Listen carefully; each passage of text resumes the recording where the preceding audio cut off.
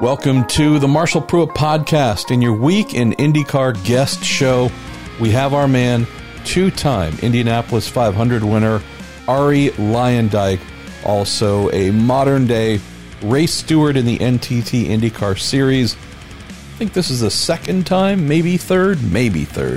Arie has jumped on here for the good old Week in IndyCar listener Q&A driven show. Always love talking with my man. He and I came up in and around the same time. He's older than me, but nonetheless, we were running in somewhat similar circles. Usually me, however many years behind him. But anyways, just love talking with the guy. So thanks to the great questions you all sent in. Had about an hour or so, ended up being, and we went all over the place. So great stuff. Also, a huge thanks to Cooper Tires and the Justice Brothers for being the mighty fine patrons who make this show possible. Then also our good pals at TorontoMotorsports.com that look after all of our memorabilia and t-shirts and stickers and fun, and Bell Racing Helmets USA that make our brains safe. So we have some really great partners here that care for us. And, you know, it just helps with this little family conversation type thing that we do each week. It's not super formal. It's not meant to be super polished. And since we turn the format into something that is yours, and by we, I guess I mean me. I never stop saying that. I don't know why. As we turn this format over to you and just made it a listener Q&A show, it's just been awesome. Really. It's been so much fun for me. I don't know. My questions are lame. Yours are better. So it's really cool that we get to put them in front of folks every week. I haven't put out the call for questions. I don't know if I might do it tomorrow for Thursday or maybe just hold it to early next week. I'm not sure. But our good pal, another somewhat frequent visitor to the show, Team Penske race engineer, Indy 500 winning race engineer Ben Bretzman, winner of the most recent IndyCar iRacing Challenge event as a engineer.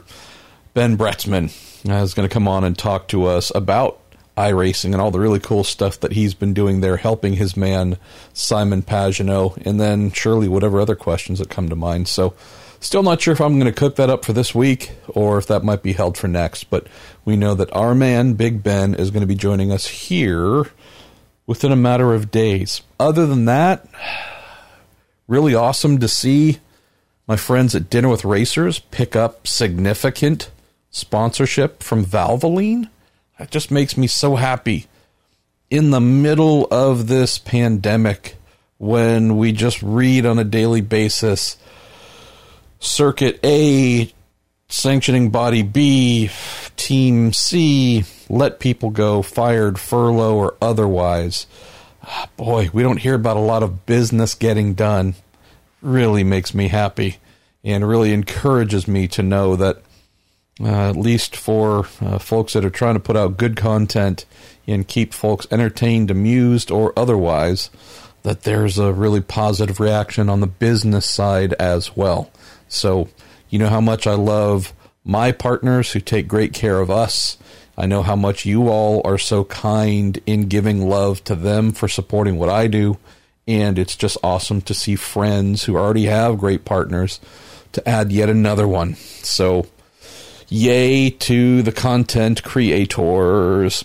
Other than that, I said all I got to say about our man Kyle Larson on the listener Q&A show and a bunch of your other funny, hilarious, insightful, poignant questions that I covered off there and posted earlier today. With all that said, let's get going here.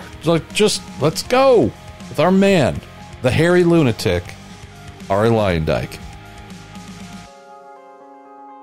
It is one of my favorite people who is committed to the truth and tells some awesome stories.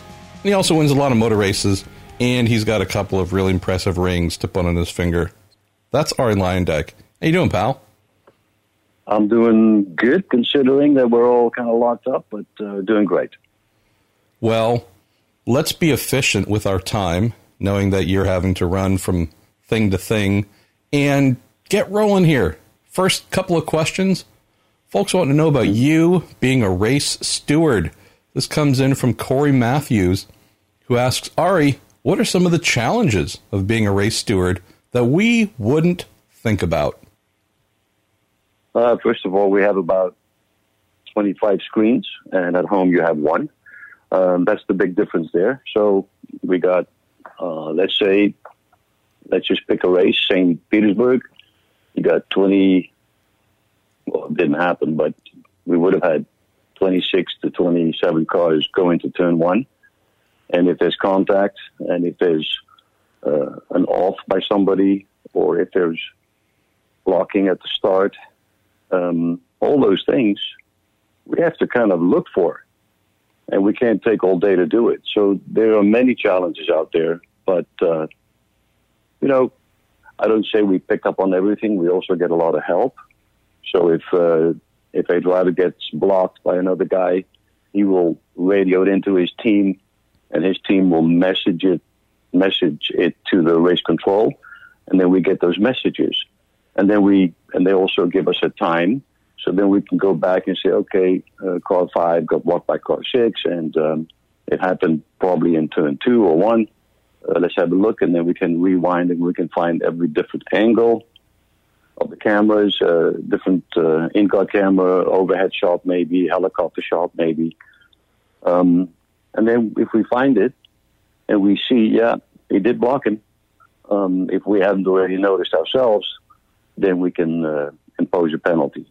The one thing, though, is that sometimes an incident happens on the track and there is no video to support it. And it happens, believe it or not, with all these cameras and everything we have. But the angle is either not right to see it correctly, and then based on having no video evidence, there's no way we can make a call. If it's not, obviously not clear for us what happened. So let's go to another question here from Shauna Oakwood. She says, Arie, what's it like being a race steward in terms of changing your perspective on the sport after spending most of your life being a driver? And then she also wonders, any good stories about having to deal with drivers now as a steward in the heat of the moment? I always wonder stuff like that when you talk about drivers coming over, mentioning through the radio, it was blocked and yada, yada. Part of me is always wondering if you or a Max Pappas or, any former driver as a steward's like, just shut up and drive. I don't know if you say that to them, but in the back of your head, I imagine that's what you say. But what about this? How's your perspective changed moving from the cockpit up to race control? Well, first of all, I always make the joke like I am now the guy that I used to hate. And, immediately the drivers that are now driving, and they were younger and they were watching us race, and they go like, oh man, Luyendyk was cool, or he wasn't. And, Max was cool when he was racing. Now they don't look at you that way at all. They just look at you like this guy that's there. He could basically make your bad day go to an even worse day. And we always say to the drivers, hey, listen, we are not here to penalize you. We are here to help you. And what we do in a lot of cases, we'll go to a racetrack, and for instance, a couple of years ago in Sonoma, there was a white line entering the pit lane on the left side before the last turn, and you were not supposed to get on that white line. Well, then I take a video of guys that did go on the white line, and I take the video, and I show it to, if I can, get a hold of them and walk into their trailer and say, okay, listen, this happened today. This could be a penalty. Just try not to do it. Clean it up. That you and I don't have to see each other after the race. And so we try to help them as much as we can in order not for us to give them a penalty over some line that is, easy avoidable and some other things. So, but then we do have a case where a driver got a penalty and they have, within an hour of the finish, they have a chance to talk to us. And I always call that the 1 hour punching bag system because basically they get in there, they're all hot, they still, adrenaline is going and they're not always reasonable. And we just let them vent and get their anger out And then we try to come to our senses, and then we try to explain by the way of video why we made this call. And I'm the first one to admit that we've made mistakes, and we admit it. We're like, sorry, it wasn't that bad of a block as it actually was. But we never argue in that regard. That I always have a lot of respect for the guys. I understand where they're coming from. So I just let them vent. I don't get in their faces. They're the one that get into our faces, and we just let it happen because we want to be the bigger guy. We want to show the example.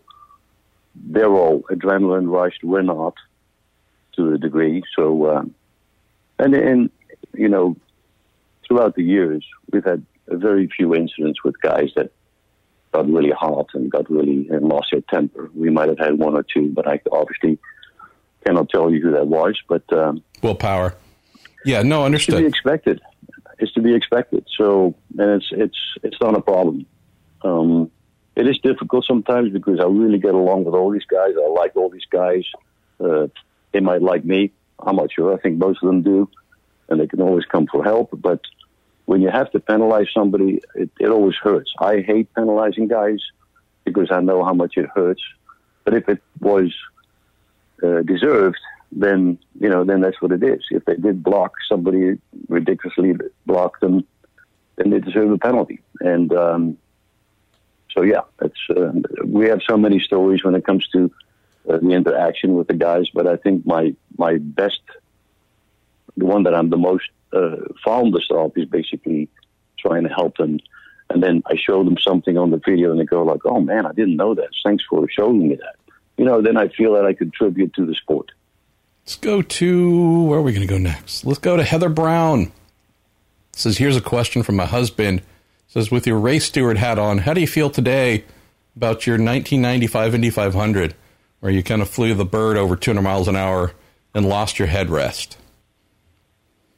Yeah, that would be a drive-through right there. But they didn't have those rules back then. Back then, it was all a lot looser. It was left up to the guys to take care of themselves. We didn't have spotters back then. It's so long ago. Times have changed so much. But that today, that would not fly. That would be a penalty for that gesture, and then B, there would be a penalty for knocking the headrest out and causing a yellow, and that could be the end of your race right there. Basically, you would lose a lap with a drive-through, and you might even get a stop and hold for that, for causing a yellow. Several years ago, when Arie Jr. still was racing in Indy Lights, I did not knock the headrest out on purpose, of course, but we did have somebody in Indy Lights who did that, and he was stripped of his finish, and because of that, he lost quite a bit of points in the championship race at the end of the year, in the championship standings. So, times have changed, and no can do anymore.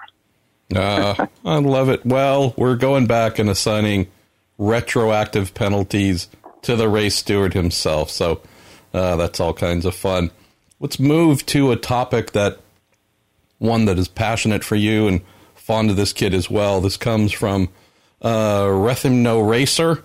Says, Arie, you've advised and helped Rinus VeeKay in his American racing career transition.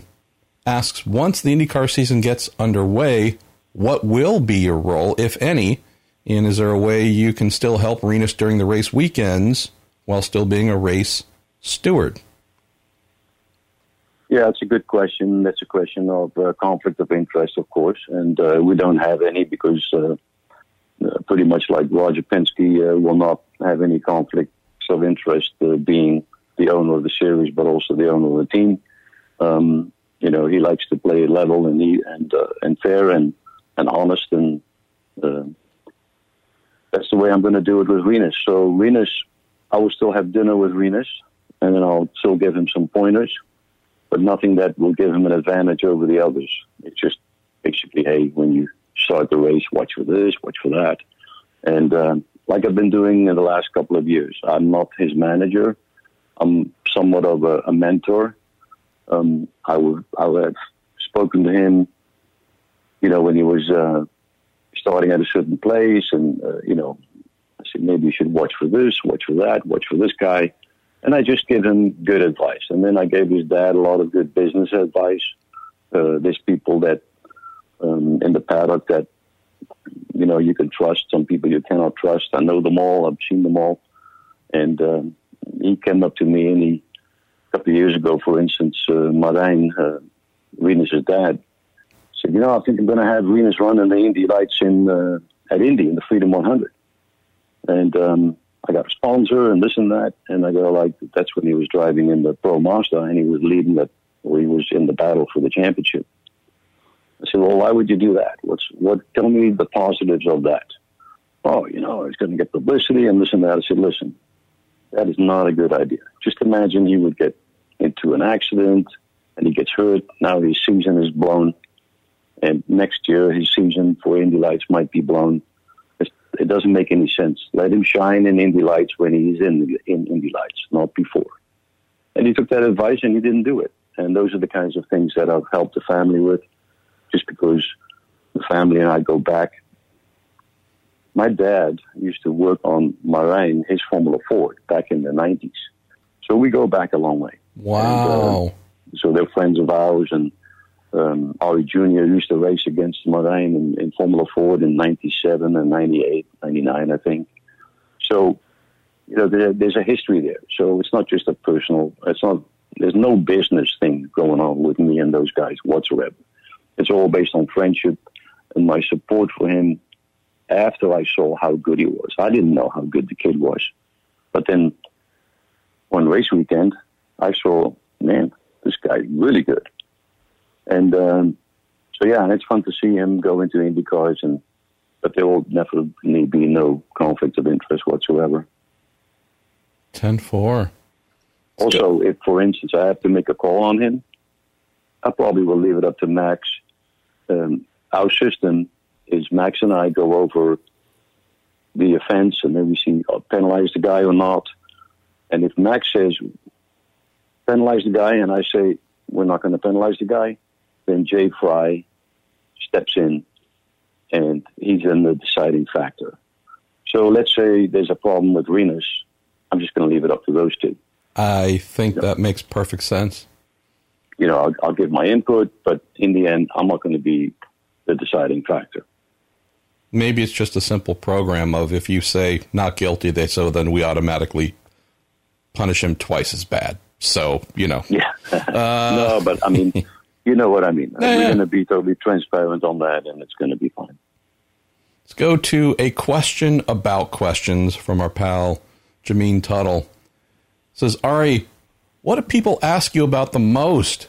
Is it setting the pole record at Indy, winning Indy, getting slapped by AJ Foyt, or maybe how rewarding it is working as a coach with young drivers? I think the most asked question always is, what is your favorite Indy 500 win, the first one or the second one? When I go to Texas, it's all about AJ and I getting in. Well, actually, AJ got into a tussle. Me. Yeah. And but it's funny how so many fans remember these moments, like the earlier question about the bird, in 1995. Those are just things that kind of stand out. So, I'm all about behaving and being a good boy and being nice. But when I was driving, I really couldn't care about the politics, or let's put it this way, the etiquettes. I think every sport and all the fans always enjoy in every sport kind of the bad boy, and there's nothing wrong with that. So I'm wandering off here, but when you get drivers up there and they just do their interview and it's all media training interview and stuff, it's kind of boring. So back then I used to like to kind of spruce it up a little bit. Let's go to Bryson Frank, Dave Heisen. Going to one of the most popular topics for you. Bryson says, Arie, your 1996 record-setting quali run at IMS is incredible to watch even to this day. Says that Renard must have been perfect. I seem to remember hearing that it was handling so well that you guys even considered removing the rear wing to trim out even more. Is there any truth to this? And Dave Heisen throws in, Arie, I recently heard the horsepower numbers for your record Indy qualifying run were less than we'd expect. That might have been me mentioning, I think, last week, that folks might think you had 9 million horsepower. You had good horsepower, but it wasn't a 1994 Mercedes Ilmor Beast type motor. So taking the wing off and power. Yeah, well, the wing off is a funny story because we were so trimmed out that we couldn't go any less on the rear wing. And every time you make a rear wing adjustment, you lower the car, you tweak it here and there. You got to keep on adjusting as you lower it. I mean, take the wing out and then lower the car. So we were stuck at that wing setting, which was minus, I don't remember what it was. It was quite a big number. Minus everything. Yeah, you couldn't take less. You couldn't take more wing out because then it would have an adverse effect on the aerodynamics. So then Tim said to me, well, he says, Tim Wardrop, my engineer, who the great Tim, unfortunately has passed away. But Tim was such a dry person. Never, he was so calm and always so thoughtful, thinking. You could always see him thinking, what if we take the rear wing off, he said. I go, F no. I'm driving this thing, not you. So that was the end of that idea. But yeah, he did think about it. I had no desire in it because, you know what, I could have probably worked up to it and figured it out a little bit, but there was no point in doing it. And that was the thing about Indianapolis that you have to realize as a driver. If you don't have to pound around that place with a purpose of going faster, making the car better, then there's no purpose of being out there. Just to go out there to try stuff for the heck of it, is definitely never on my agenda. So I was always very thoughtful of doing, and not because I didn't enjoy it, but I always tried to do the minimum amount to get the most out of it. Because the more you're out there, the more you're exposed to that concrete wall that really hurts when you hit it. So that's the kind of advice that I would give Renus, for instance. Wow. Like just don't be out there like, oh, this is fun. No. Only be out there if it has a reason. That's the kind of stuff that I talk to him about. But now I'm talking to the whole world about it, so there's no secret there. How about from a power standpoint? What was it? I think 820? Is that the number that I remember has been mentioned? It was around like maybe 900. Oh, okay. But we had the Ford Cosworthy XB, and we were not allowed and couldn't get the upgraded engine, which was the XD, I think. Yeah, I might have my numbers or letters, but that engine had about another 30 to 40 horsepower more. And I truly believe that, because that's the thing with, I said it then in 96, I said, the only way I can go faster if I get more horsepower, because we're trimmed out, aerodynamic-wise, we just can't do anything. That was it. That was the absolute max of the car. And the car was really great to drive. It was not like, never on edge. I never had a moment with that car. The car was the best car that I ever drove at the Speedway. So, but in order to go quicker, we needed more horsepower. And obviously we couldn't get it. And it would have been fun to do a 240 lap around the Speedway, which I almost did in practice with a draft. But the reality was that we just didn't have enough horsepower to get to that mark. Let's go, my man, to... Been asked this again many times, but I'd love to hear the challenge part. Thomas Ayrton says, Arie is the only driver to win the Indy 500 in both kart and IRL spec cars. Were there specific challenges that were really unique to that 1990 versus 1997 those drives? Well, not to sound like to put the car down. But basically, the 1990 car was a way better race car than the 1997 car from a lot of aspects.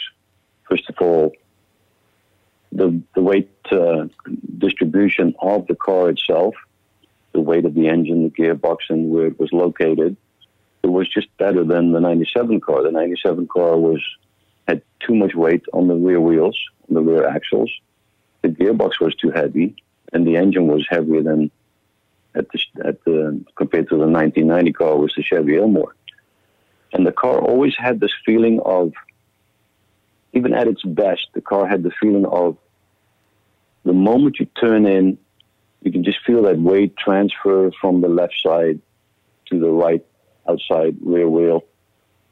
And you were always very cautious of adding more steering, because if you would add more steering, it would kind of tip it over that pendulum, and the car would get loose.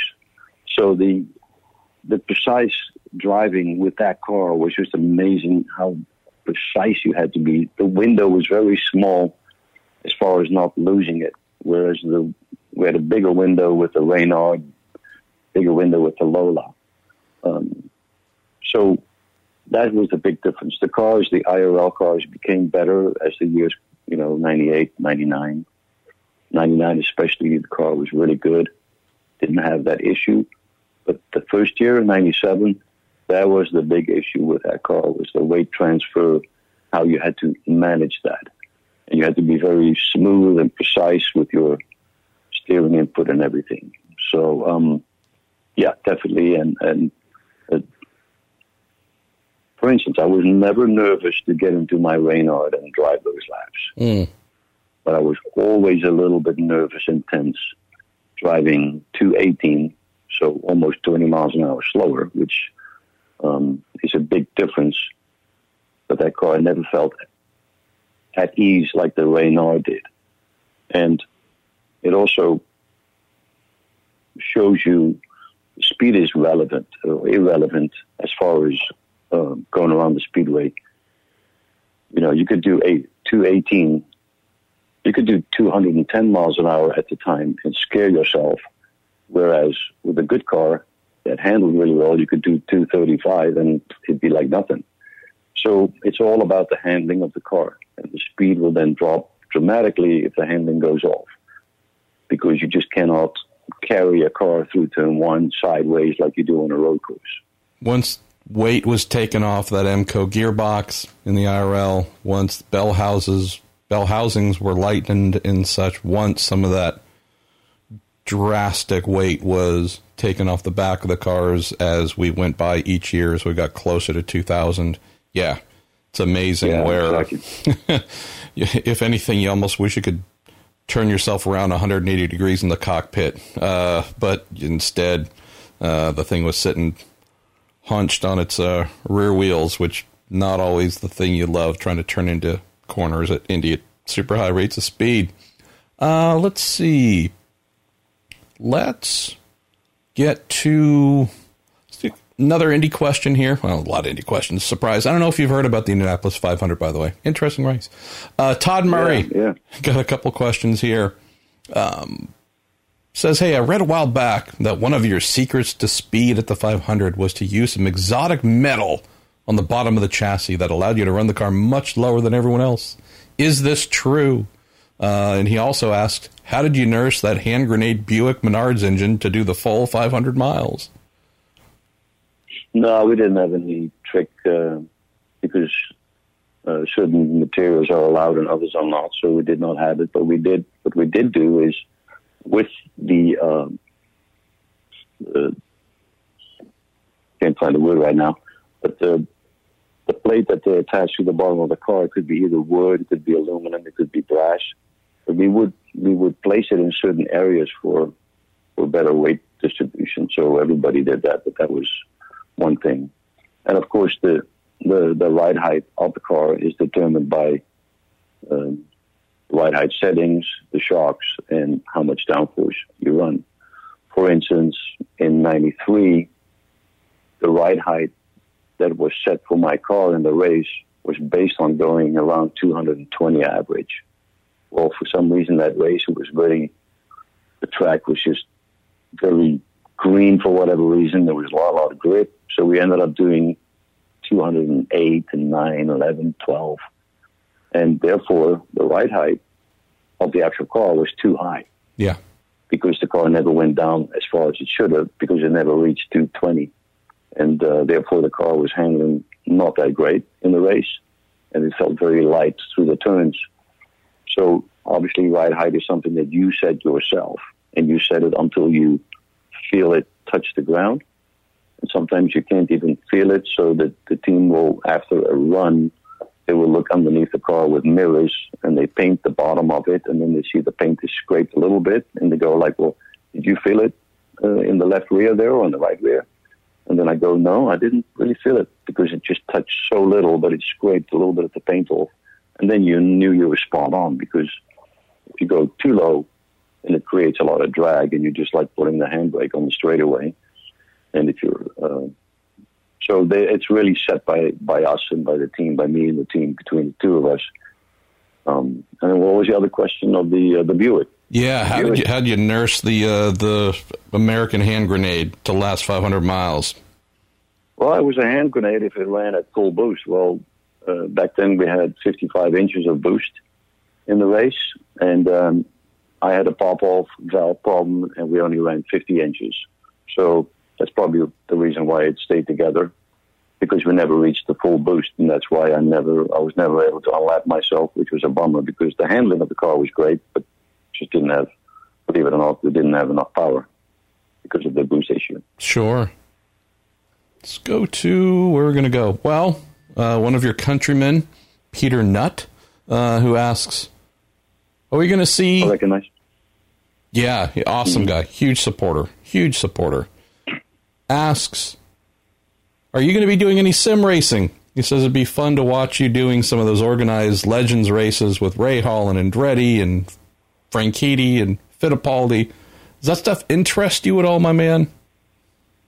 Not even close. Nope.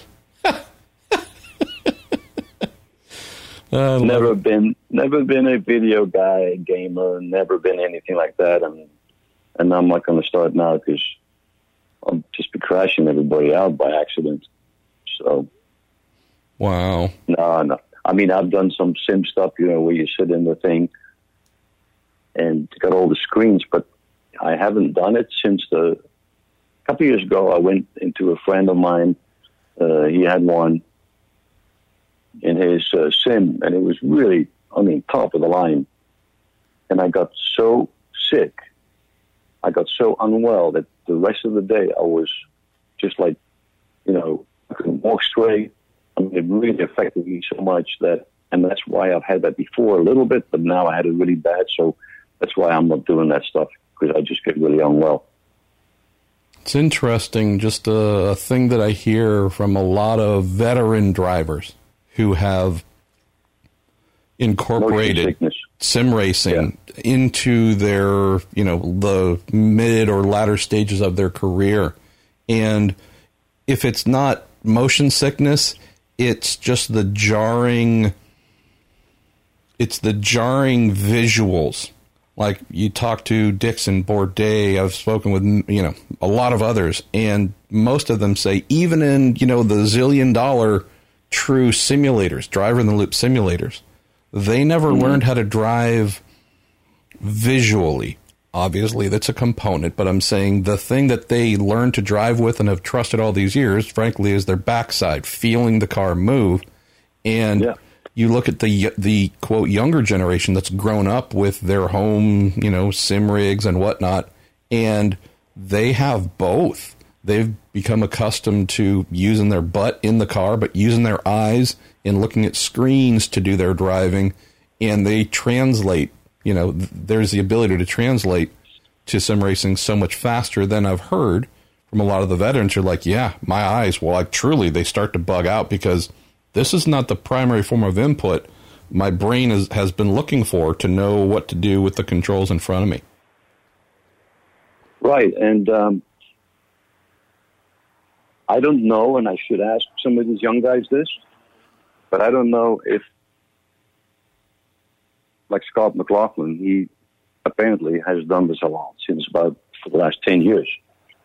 Does it help him in his real racing? I'm not sure. It can't hurt. But I think if you don't ever do it, you still are going to be a good race car driver if you're a good race car driver. It's not like a requirement like, oh, you got to do this sim thing, otherwise you'll never succeed. I don't think that's the case.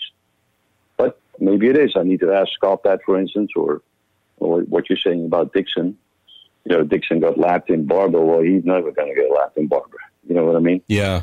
Under norm. So yeah, I personally, just looking at Rossi and Dixon not being up there on the sim racing because they obviously haven't done it ever, I don't think it makes you a better race car driver. It helps you maybe learn the circuits that you've never been on, things like that. Let's go to a fun one from Joshua Kennedy. Thanks for sending this in, Josh. It says, Arie, beyond Laguna Seca, did you have any other drives lined up with Jaguar in IMSA in 1992? And could you share some memories of driving the Jaguar XJR14, the heralded Formula One car with fenders? Yeah, it was a cool car. It was really a great car. The problem was it was built for midgets.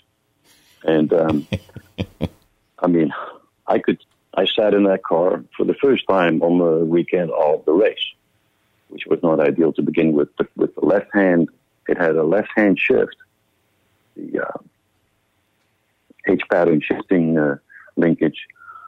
And my head was up against the roll bar, my knees were up against the dash, and my elbow was too close to the rear bulkhead, which caused me a lot of problems shifting, and pretty much the whole race I just forgot about finding second gear, because if I found it and I would pull the lever back, my elbow would hit the bulkhead and I couldn't get it in anyway. So it was because of that positioning of my taller body, as opposed to Derek Warwick, who drove that thing, Jan Lammers, Davy Jones, Theo Fabi, all those guys.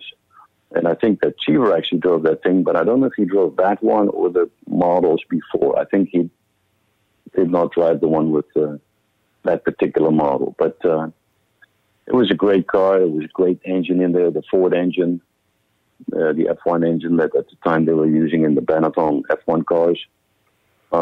So I did finish the race. I think I finished fourth, but it was not a glorious race for me, for sure. The sad thing about that for me was, if it had been constructed in a slightly different manner, or if you by chance were an inch or two shorter and an inch or two narrower, I can only imagine the devastation you would have brought in that car, because, again, it's one of the 2 or 3 greatest prototypes ever. This thing was, its capabilities were beyond almost anything. The thought of you in that, going up against a P.J. Jones or a Juan Manuel Fangio II and their All-American Racers Eagle Mark IIIs. I mean, with no restrictions, no limitations, you able to get every gear, your head and elbows and knees not being, hammered the whole time, just in the flow. Oh, man, that would have been amazing. Yeah, no, absolutely, absolutely. I had that with the Nissan. The Nissan in 1992, we ran at Sebring. That was such a fun car to drive, with a lot of horsepower, a lot of grip.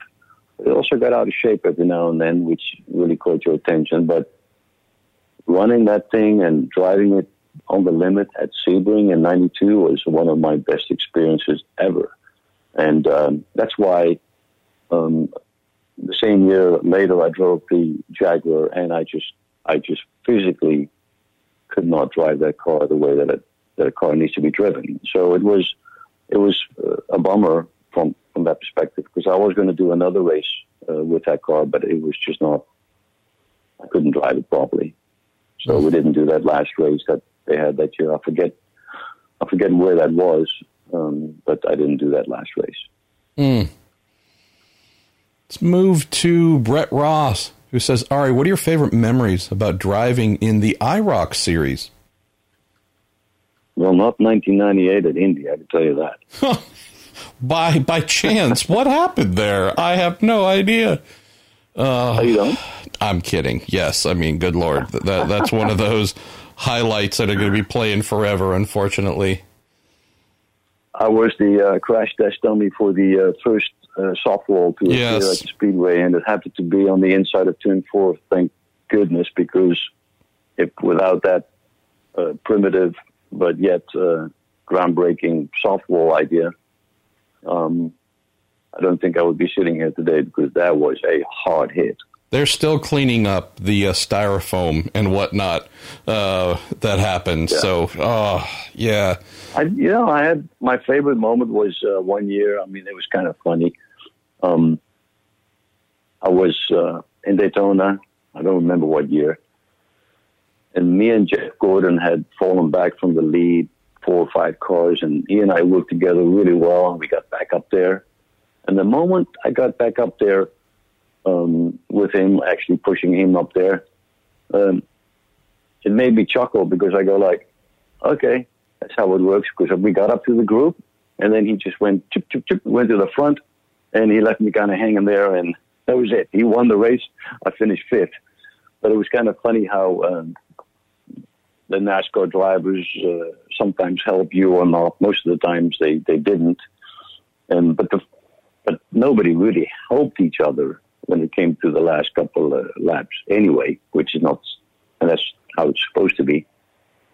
But I felt a little bit at a disadvantage, just because those guys knew so good how to draft, and admittedly so, I had no clue about drafting. But it was still fun to do. I had some good times there. And it gave me a whole different perspective and respect towards NASCAR drivers. And I definitely knew then that they were capable of a lot more things that people gave them credit for. And you see that now. You see, I mean, and then every IndyCar guy that has gone there, not everybody has been successful, just because it's a whole different discipline. They grew up with that kind of weight and the kind of tire management, which is really hard to pick up in a couple of races. So, yeah, those guys know their stuff. Got our cat Rocky, by the way, starting to meow and complain. He wants to be fed. Let's get to the last couple of questions here. We've got one from Jeremy Charette, who says, Arie, how different will the Zandvoort circuit be now that your current corner has 19 degrees of banking? And Daniel Kincaid asks, are you going to try and attend the Dutch Grand Prix? Well, I was scheduled to go at the end of the month here. I had my plane ticket was already lined up, so I was going to be there. But, of course, it's been postponed, and we don't know when it will happen.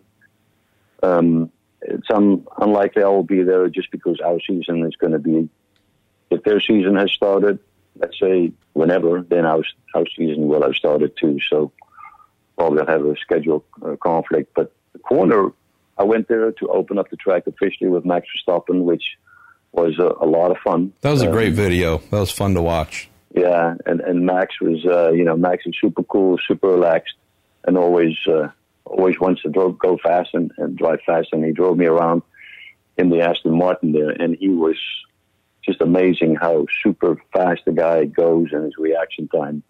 Yeah. He's definitely now one of the world's best for nothing. After driving with him at Aston Martin, it was clear why. But that corner is really, it looks spectacular, and it made the track different than most tracks. But and coincidentally, my name was already attached to the corner, and they made it into a banked corner. And it was, I guess, Charlie Whiting, his idea to do that in order to make that corner, make it part of the straightaway, just because the original straightaway was just too short for F1. And now with this banked corner, which is going to be an easy, flat-out corner for them, it will enable them to open up the DRS before the corner and, in a way, extend the straightaway. And then that will hopefully give them a chance to overtake into turn 1, which is called the Tarzan corner. So it's what they've done there is incredible. The work they've done to the track, and unfortunately, the virus hit everybody, and everything had to be postponed. But the expectations were that they were going to have a sold out, track for the next 3 years. They sold out. Became a lottery in order to buy a ticket because they just sold out, and it would have been really fun to see. But it will happen eventually. Let's go to our pal J.J. Gertler, who says, Mr. Luyendyk, one of my favorite pieces of racing art is a print of Mark Donohue's McLaren I bought from your gallery in Indianapolis. He asks, what inspired you to go into the art business, and what's the favorite piece of art in your personal collection? Well, I've got this piece by Alfredo. I always kind of mix up his name with De La Maria or De La Rosa. He's an Argentinian artist, and it's of Fangio going around the hairpin, not the hairpin, but the corner by the casino in the front of the hotel in Monte Carlo. It's a magnificent piece.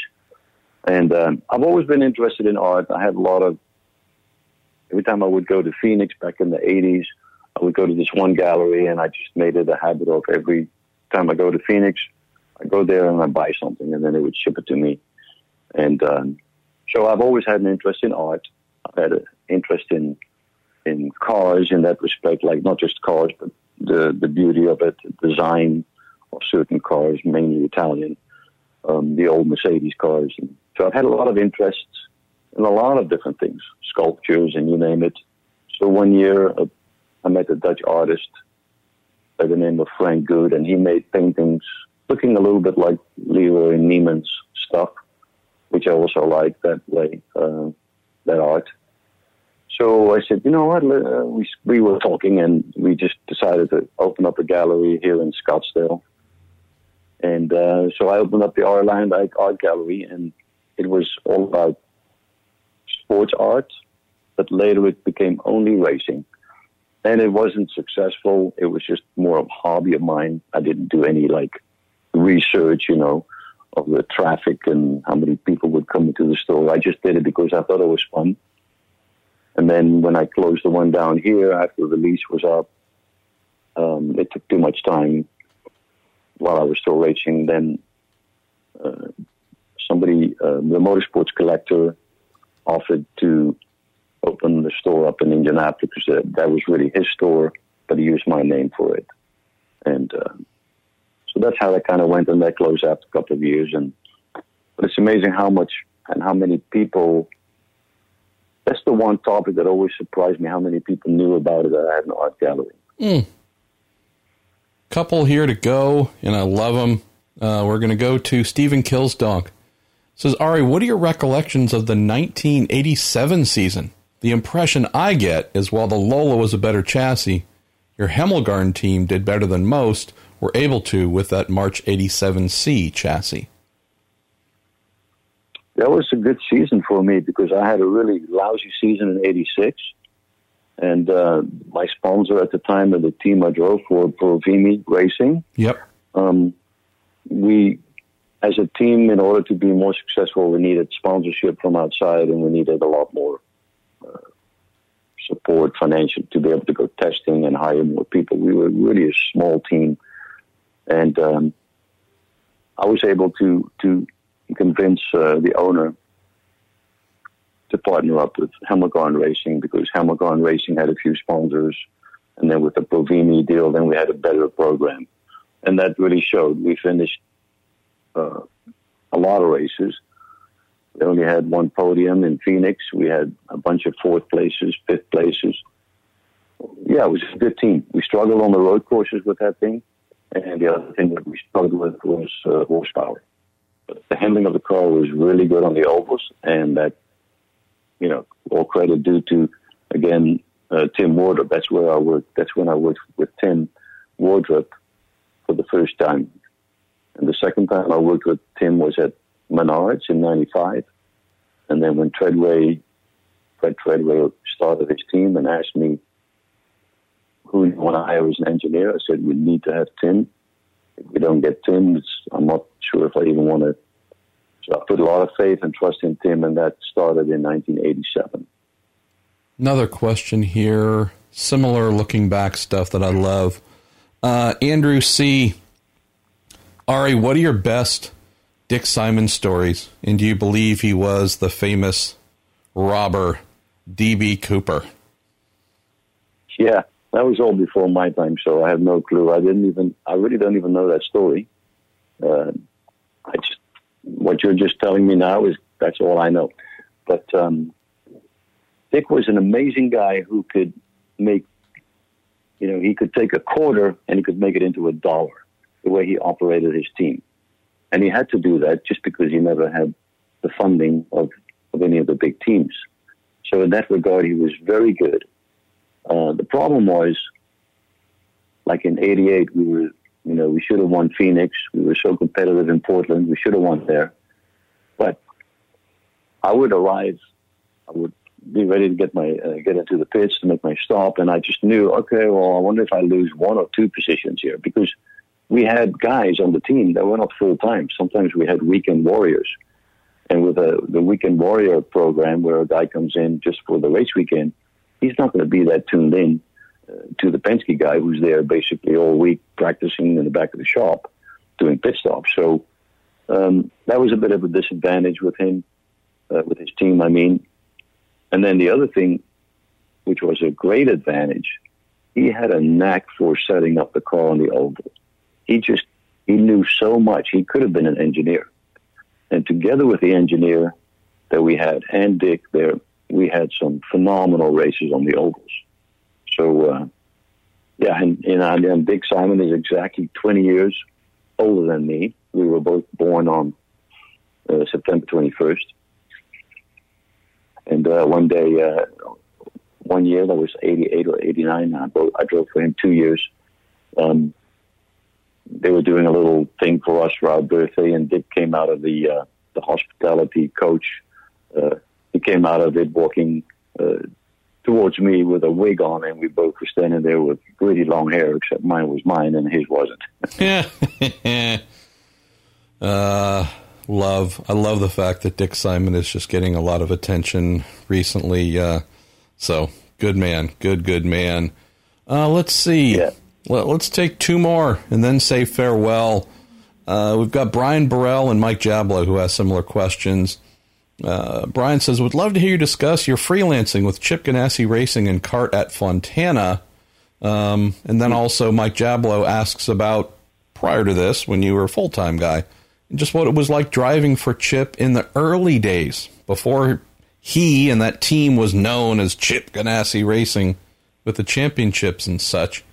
Curious if you can share any good Chip stories as well, what it was like back in the early days and even coming back to help out in a pinch. Yeah, it's funny. Me and Chip got along pretty good, although we had our little spats. But, 93 driving for him was a real struggle because the Lola just didn't handle good. They just couldn't put the power down properly, and it just didn't feel planted on the ovals. And to make a long story short, towards the end of the year, they made a drastic change to the rear suspension of the car, and it transformed the car into a real race car. But then it was too late. I was already let go. Michael Andretti was coming in, but I was with that setup in Nazareth. I was running in the top 3 before we had an oil cooler problem. So that would have been, the car felt phenomenal there. Whereas the week before, on the old suspension, I actually parked the car in New Hampshire. I literally parked it because it was undrivable. And with that whole rear arrangement, suspension setup, it was super competitive and drivable in Nazareth. And then we went to Mid-Ohio. I picked up a puncture on the first lap and came back to finish 5th, right behind 3rd and 4th. So the car was super good there, too. I was flying there. And then in Laguna, we finished 3rd behind the 2 Penskes. So we were best of the rest. So if only that car in the beginning of the year would have been like the end of the year, it would have been a whole different story. I might have been driving for Chip for years. And so So the beginning of the year, a good Chip story is I had took my nose off somewhere. I had a huge crash in Long Beach. I had a lot of incidents. And Chip was like, man, he says, you know, you're going to make me bankrupt. You know, you crashed a car in Long Beach and you took the nose off there, and now you took another nose off. I said, hey, man, if this hobby is too expensive for you, go do something else. How did he receive that one? Fine. Because Really? we were able to talk like that to each other. Oh, And we were always open with each other, honest with each other. You know, he hired Michael Andretti. He never did that behind my back. He was open about it way before it was announced. And me and Chip, in that regard, always were there was transparency there. And that was, he's a true racer, and he treated me like a true racer as well. And then you know, we've always been, I would go to kart races, champ car races, and I would be a guest of Chip. I would be hanging around there for many years, even while driving the IRL. I never got involved in politics of IRL and IndyCar or kart. And so that's when Alex had his accident. I had just done an appearance in New York. I came home really late Friday night. I think it was Friday, or I don't remember. Yeah, Friday. So Saturday morning, I'm just kind of having my coffee and waking up slowly. And then he called me. He says, hey, we need you over here. You want to come and drive? And I'm going, he said, we'll send the jet over, and then maybe you can get a couple laps in today. I said, yeah, sure, I'll come over. We never talked about, you know, pay or this or that. I go, yeah, I'll see you. Pick me up. And then in the race, of course, you know what happened there with the big accident, which was a huge accident.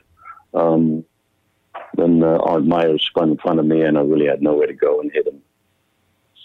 And the lights went out for quite a while.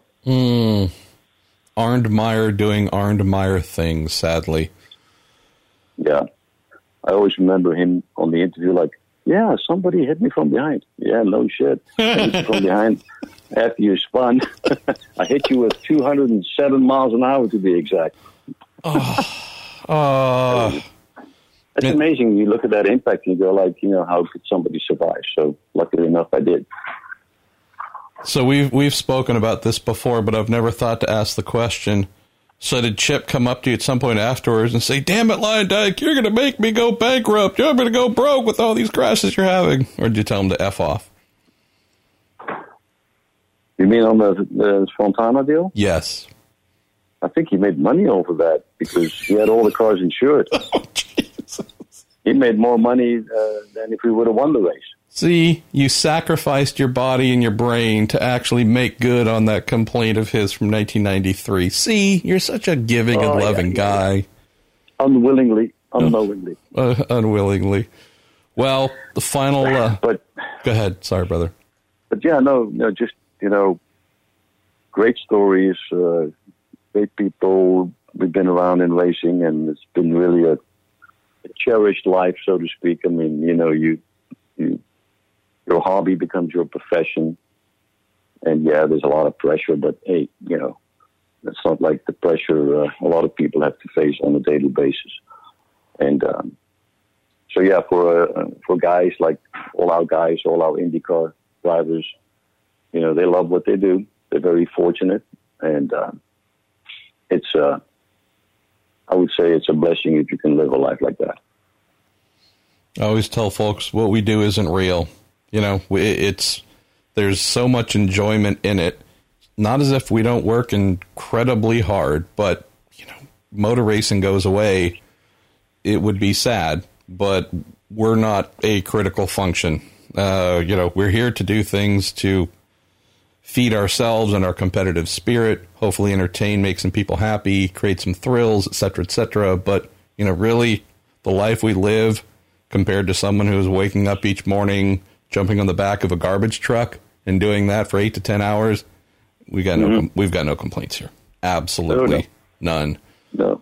And I still get really a kick out of the fact, on Thursdays I usually go to the race and then to the tracks, and then I get there, and that Sunday morning when the race is about to happen, I still get like these butterflies. But now I'm in race control.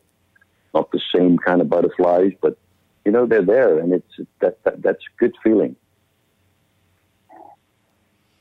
I will admit to having similar, not at all times, but there's still, that still happens, which 30 plus years into my career, that makes me happy to know that's the case. Yeah, the anticipation and of what's going to happen here in turn one, and then the anticipation of who's going to win at the end of the day, especially at Indianapolis, which will always be a special place for pretty much everybody who loves racing. So yeah, it's very cool to experience that still. Last item we have comes in from a man, Thomas Booth. It says, Arie is a driver who is always known for his luscious hair. Who do you think has the best hair in racing today? At one point it was Danica Patrick, but let's see. I don't know. I don't really pay that much attention to these guys' hairstyles, to be honest with you. But don't you love the fact that folks associate your hair with meaning you're the ultimate judge of hair in racing? I mean, that's pretty damn cool. I'm the expert now. Well, Gio Vinazzi has some good hair going on in F1 there, driving for Alfa Romeo. There we go. So, Colton Herta, I would say he definitely put some work into that. Going on pretty good, yeah. Almost a male beehive haircut at some points. And then you had J.R. Hildebrandt. I said, the hair is good, but you need to lose the facial hair. There's just too much hair, the whole thing. Lewis Hamilton. I'll throw it. Lewis. Yeah. That takes time. I don't like the braided stuff. I'm not into the braided stuff. But, who else? Who else is running around? In NASCAR, we had Ryan Blaney, right? Yeah, he I thought he was putting in a little too much work, though. You don't want it to look like you put in the effort. That's the key, right? Yeah. Says the guy who has a hat on 99% of the time when he's at a motor racing circuit, and people actually just recently learned I have hair on top of my head, like I'm one to speak. Well, thanks as always, my friend. Appreciate you and taking time for us. I really enjoyed it. Bunch of good questions. Thank God, nothing too personal. And thank you. Thanks again to our man from Hull and Arie Luyendyk. Good stuff. The some of the Jag stories, the Chip stories, the Dick stories. The Dick stories? I don't know. How's this? It did come out the way that I meant, but maybe, I don't know. I could have phrased that one better. Hashtag phrasing. Hashtag Archer. Thanks for listening. Here we are yet again, done with another episode. And I want to thank, as always, Cooper Tires. They're really cool. They really are. They're really, really cool. Y'all remember not too long ago where I mentioned they just helped out my niece who was having to drive from Los Angeles to Michigan to go to college and was seriously concerned about getting through the snow. Without asking, they stepped right up to take care of her. They do a lot of stuff like that. Just being good people, independent of being awesome business folk. Justice Brothers, man, beautifully named. I mean, I wish my last name was Justice. That's just awesome. Marshall Justice, right? I got Pruitt. But beautiful last name. That thing's amazing. But what they do for people and the care that they extend and the love they give to their employees and their distributors, that's another thing, too, that cannot be undersold. And then our pals north of the border at TorontoMotorsports.com who can't be in the business, can't be in the office looking after clients and customers because everyone has to stay home. And yet, they are doing their best to handle mail orders and otherwise and get T-shirts and other stuff out to y'all as they get given away. And finally, Bell Racing Helmets USA. Yet again, they're doing their best to get stuck in here in esports, sim racing, iRacing as much as possible, and to give us love in many, many, many places. So just thank you, family. Thank you, thank you, thank you. And as I listen to our cat Rocky snore next to me, thanks, buddy. Great job he's resting up for his nap right now. He's done a lot of good work today. Just really thankful. Seriously, super thankful of what you all bring to me and allow me to do each week, using your questions, your perspectives, your humor to put on this little dog and pony show of mine that continues to go. Only a couple episodes away from 800, by the way. I don't know if that's amazing or depressing. You be the judge. All right, I am Marshall Pruitt. This is a Marshall Pruitt podcast. We're going to say thank you and look forward to speaking to you very soon.